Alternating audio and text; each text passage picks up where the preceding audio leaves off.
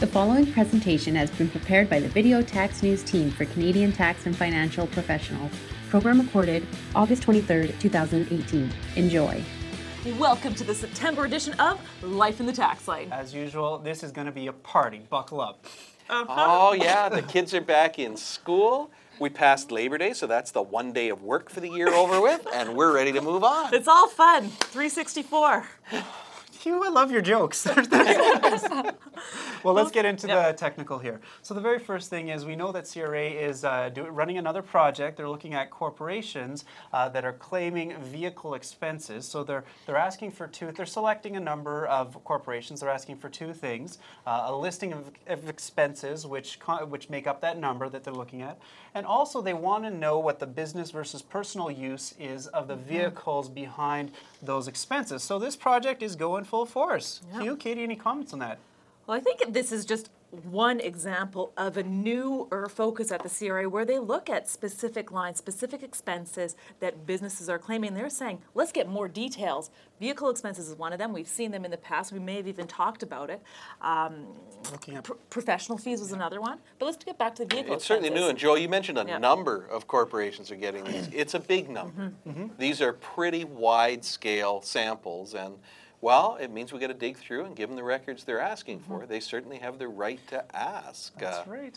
Basically looking at, do we have something that's fully deductible or not? That's the end of the story. Yep. Okay, so let's dig into the next topic here, Katie. Yeah, another project at the CRA, or previous project, they've been particularly interested in nonpartisan political activities of charities. So that would be, advocacy, for example, Mothers Against Drunk Driving, advocating for tougher laws. So this is not charities telling people to vote for someone. It's, nonpartisan stuff. And why do they care? Well, the Act, as CRA interprets it, essentially limits the nonpartisan political activity to about 10% of the charity's resources. You exceed that, you have a big problem, according to the CRA and many who interpret the words of the Act. However, we have a court case that looks at this and asks, is that constitutional? Can we be limiting charities' activities in these nonpartisan political realms? And the court essentially, at the end of the day, said, no, we can't be limiting this. We think that political activities can very well be charitable activities, and you can't stop charitable organizations from doing this. Freedom of speech. Freedom of speech, freedom of expression, protected under the Canadian Charter of Rights and Freedoms. So holy smokes, who do you think has something to say about this? CRA, of course they do, come on.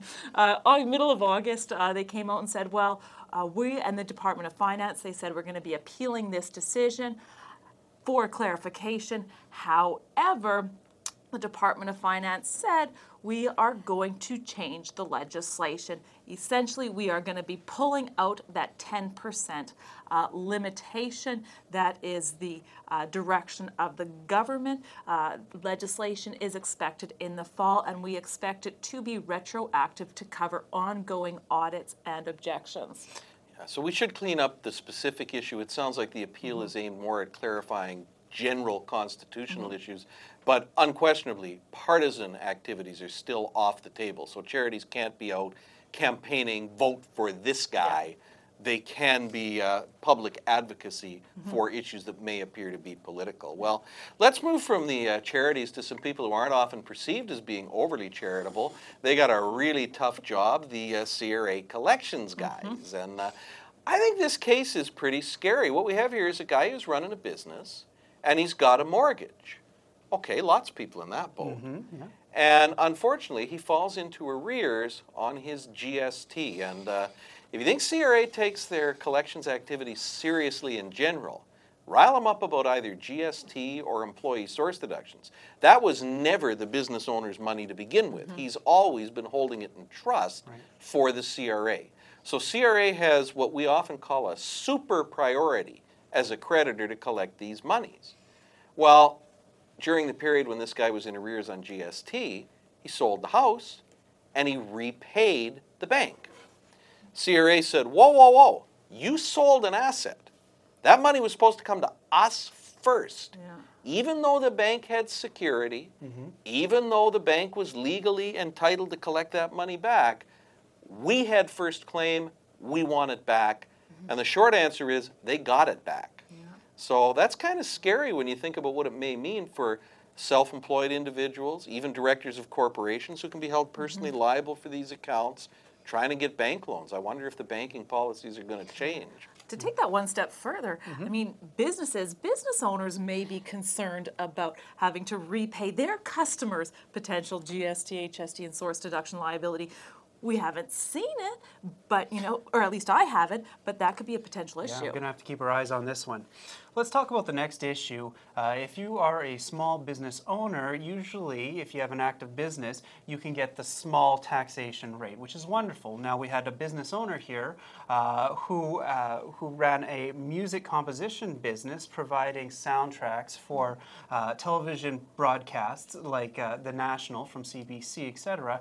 And the corporation was paid through SOCAN, which many musicians in Canada are paid through SOCAN as well.